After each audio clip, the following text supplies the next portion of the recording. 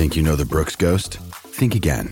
Introducing the all-new, better-than-ever Ghost 16. Now with nitrogen-infused cushioning for lightweight, supreme softness that feels good every step, every street, every single day. So go ahead, take your daily joyride in the all-new nitrogen-infused Ghost 16. It'll turn your everyday miles into everyday endorphins. Let's run there. Head to brooksrunning.com to learn more. Time Loop SCPs. Bill Murray's 1993 film Groundhog Day is a classic tale of a man inexplicably getting stuck in a situation in which he relives the exact same day over and over again. The events of the day do not change aside from his own actions, and throughout the day his character experiments and experiences through countless iterations of the titular Groundhog Day. The film eventually ends with everything working out as he finally breaks the time loop and life goes on. But we're here to talk about some situations in which everything might not work out. In the SCP universe, there are actually a fair number of anomalies that all deal with some sort of looping time situation. And the darker, often more realistic nature of SCPs allow us to take a closer look at how scenarios might actually play out. Let's start with something simple. SCP-176 is an abandoned chemical factory consisting of a factory floor with an observation room on the second floor.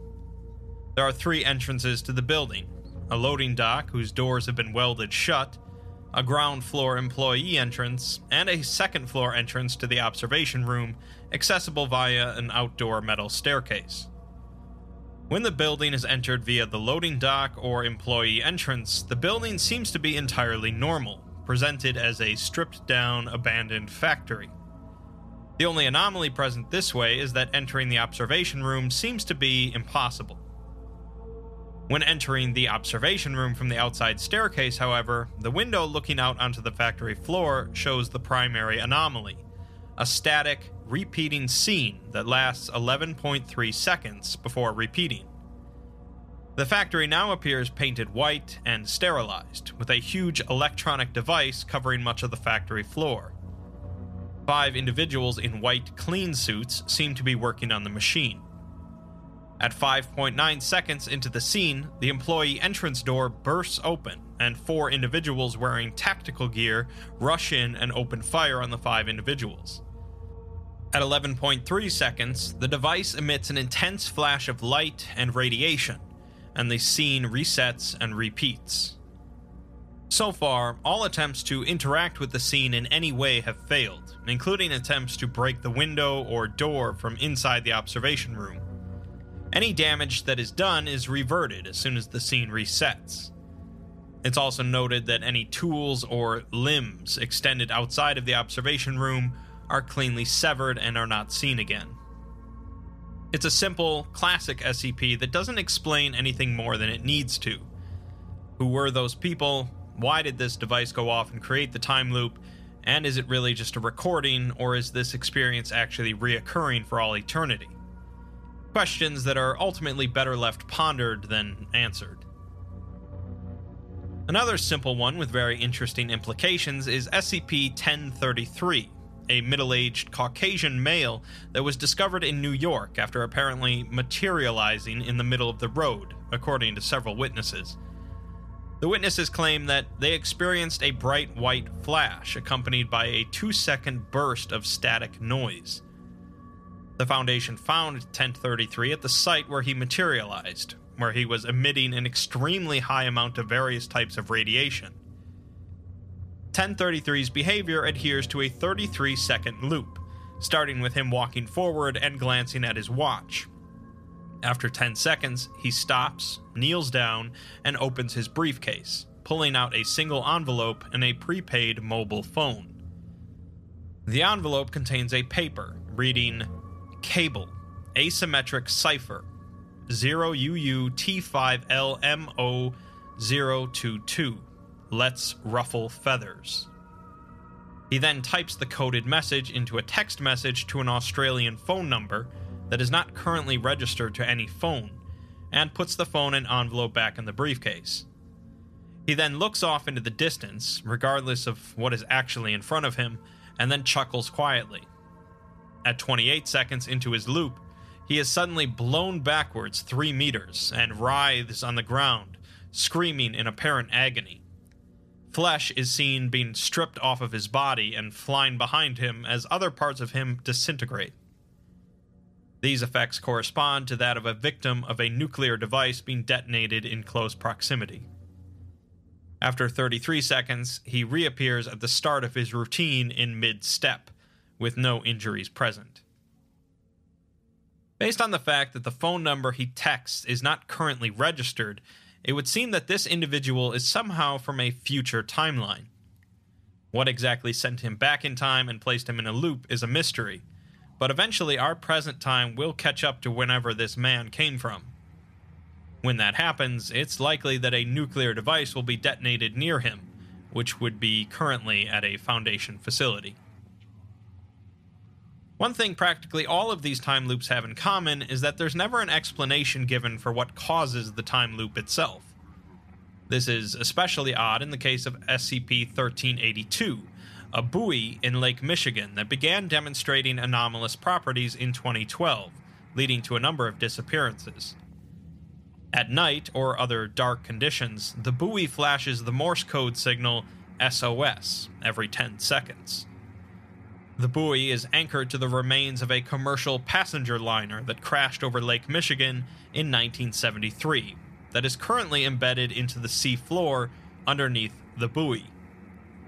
The plane has suffered extensive structural damage due to the crash and prolonged submersion, and contains 56 skeletal human remains. Most of these remains are believed to belong to the crew and passengers of the missing flight, while a few correspond to the more recent missing persons. When the buoy initiates its SOS signal, the skeletal remains animate, registering a temperature of 98.6 degrees Fahrenheit. They then proceed to carry out a series of motions for 13 seconds before turning to face the buoy until the SOS signal ceases, at which point they collapse and become inert. Initially, it was believed that the motions carried out were the passengers reliving the crash of the plane, but it's since been determined that they are actually reacting to events that occurred during the crash, not the crash itself. One subject rises from the pilot's seat and seems to fend off an unknown attacker before slumping over the plane's control panel. Another subject drops to their knees and holds up their arms in a posture suggesting some sort of prayer. One subject pushes their thumb into the eye socket of another, who offers no resistance but appears to be screaming, while another begins to consume the left hand of another passenger, while a third assaults the cannibal with their fists. 3 other subjects are gesturing at some of the windows, suggesting something is on or near the wing of the plane. 2 subjects overpower 2 juvenile passengers and begin to consume them. 3 other individuals, the ones that went missing recently, are in a much less drastic state of decay, and simply express confusion and distress over their situation. Finally, one of the individuals is a Foundation D-Class who went missing during testing, and rather than following set motions, instead continually tries to escape from the plane before the situation resets. The Foundation attempted to open up Morse code communication with the buoy, which interrupted its normal SOS flashing and instead flashed the words "Help" and "Mary SOS," with Mary believed to be one of the passengers aboard the plane when it crashed. A D-Class approached the buoy on a small rubber dinghy and flashed the words "Hello" and "Here to help." In return, the buoy flashed the word "Hunger," before a large wave rose out of the water between the buoy and the D-Class and crashed over him. The D-Class was next seen inside of the wreckage. After the incident, when attempting to communicate with the buoy again and asking about the D-Class, it again stated the word "Hunger" and "Hunger SOS." What exactly happened on that flight will forever remain a mystery, but it seems to have caused a perpetual loop of the people trapped inside the wreckage, and hungers for more people to add to it. So far, we've looked at anomalies that continually repeat the same actions over and over, but what about time loops more closely resembling a Groundhog Day scenario, with continual variations? SCP-1231 is a black Amiga A1200 computer that runs independently of a power source and only displays a series of thousands of video thumbnails.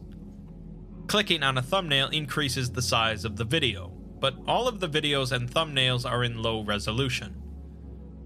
The content of the videos varies, but each contains 3 subjects: a tall, middle-aged Caucasian man, a younger, shorter Korean woman, and either a light-colored child around 4 years old or a mid-sized feral animal. When a human subject misperceives something in an existing video or thumbnail, a new video is generated containing that misperception.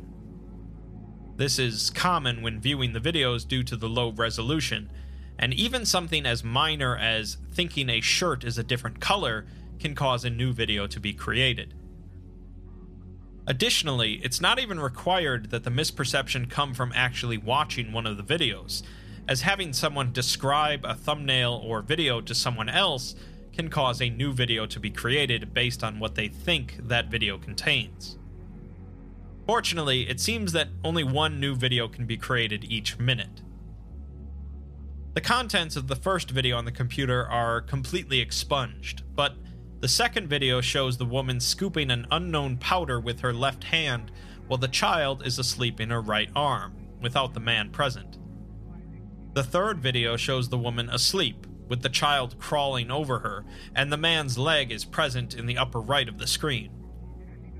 The fourth video shows the child, or the animal, it's unclear which, mauling the woman's chest, while the man's mutilated leg and pelvic region sit in the upper right of the screen. All 3 of these videos were created based on different perceptions of the first video. The 39th video shows the same room as the 18th, and is based on a misperception from the 24th video, with the man dislocating and relocating the woman's shoulder, and the child asleep in the upper left of the screen. The 902nd video shows the same room as the 600th, and is based on a misperception from the 419th video, with the man lying on top of the woman, smashing the child on the floor. The 1170th video shows the same room as the 1053rd, and is based on a misperception from the 1004th video, with the man and woman kneeling facing the camera, drenched in blood, crying and mouthing non-discernible words. What seems to be the mutilated corpse of the child is lying in front of the woman, and a low-pitched laughter is audible throughout. SCP-1231 isn't really dangerous or anything, but it's believed by the Foundation that these are real people that are somehow trapped in this anomaly and caught in some sort of loop.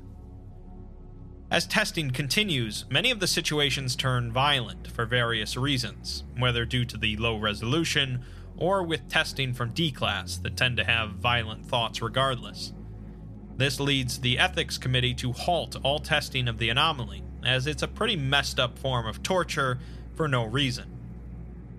Despite this halt, and despite the Foundation's efforts to contain any knowledge of the anomaly from spreading, the number of videos continues to go up.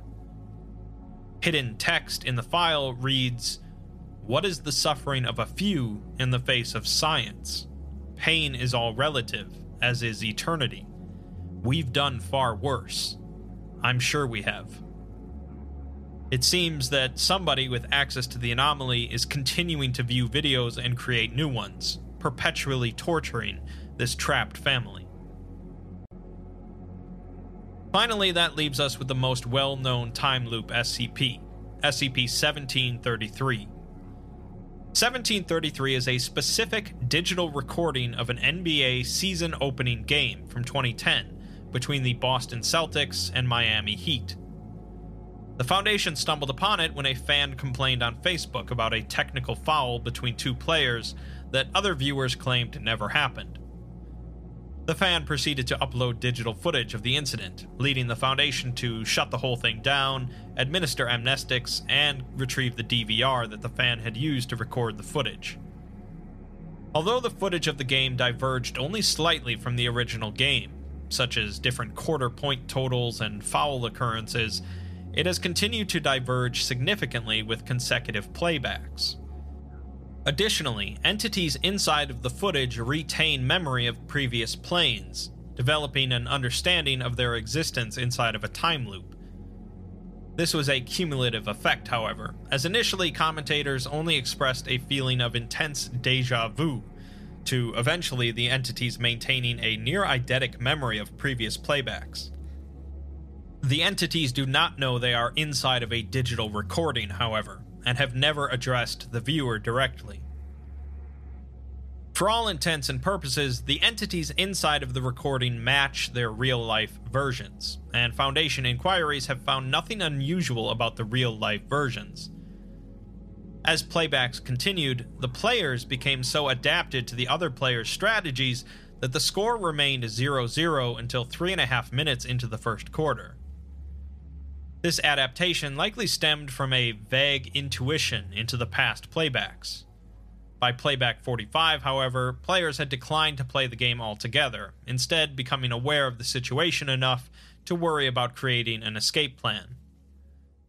The Foundation has concluded that there does not seem to be any escape for the entities, as doors leading out of the arena have not yielded to any amount of force, and other plans have proved utterly fruitless. The Foundation has been unable to duplicate the effects of the anomaly, and have otherwise ceased testing entirely due to the ethical dilemma. We're given a small timeline of the history of playbacks, with some of the notable developments marked. The second playback showed a pretty minor deviation, with the crowd booing the Miami Heat during their entrance, and LeBron James scowling and shaking his head at the crowd. Playback 15 shows the score remaining 0-0 for 8 consecutive possessions, and fans appear noticeably subdued. Players' actions show a nascent awareness of previous games due to increased aptitude of plays. Playback 26 shows the first win for the Miami Heat, with the crowd becoming aggressive as a result. Playback 27 shows the commentators remarking on their feelings of déjà vu, and the crowd remains subdued even during key Celtic plays. When the Celtics ultimately won the game, one of the commentators say that the Celtics have come a long way winning back the hearts of their fans, but when asked to elaborate on this, he could only say that he felt the team had an embarrassment to atone for, but could not specify further. Playback 44 shows the two teams emerging disoriented and confused onto the court, and the game is suspended. The majority of the footage shows medical professionals assessing the mental state of the players, who remain convinced that they had dreamt playing this season opener frequently the previous night. The commentators affirm the same feeling, along with the crowd. The recording eventually ends with courtside correspondents interviewing various members of the crowd about the nature of their dreams. In Playback 45, the players refuse to play, and many individuals gather in the court to figure out what's going on. All of the players are convinced they are reliving the same game repeatedly, and the doors are finally checked, discovering that they are blocked. By the time the recording comes to a close, the crowd is fashioning makeshift weapons to attempt to pry open the doors. This is the last playback in which the cameras are operated by the camera crew, as future playbacks are only seen through a single static shot.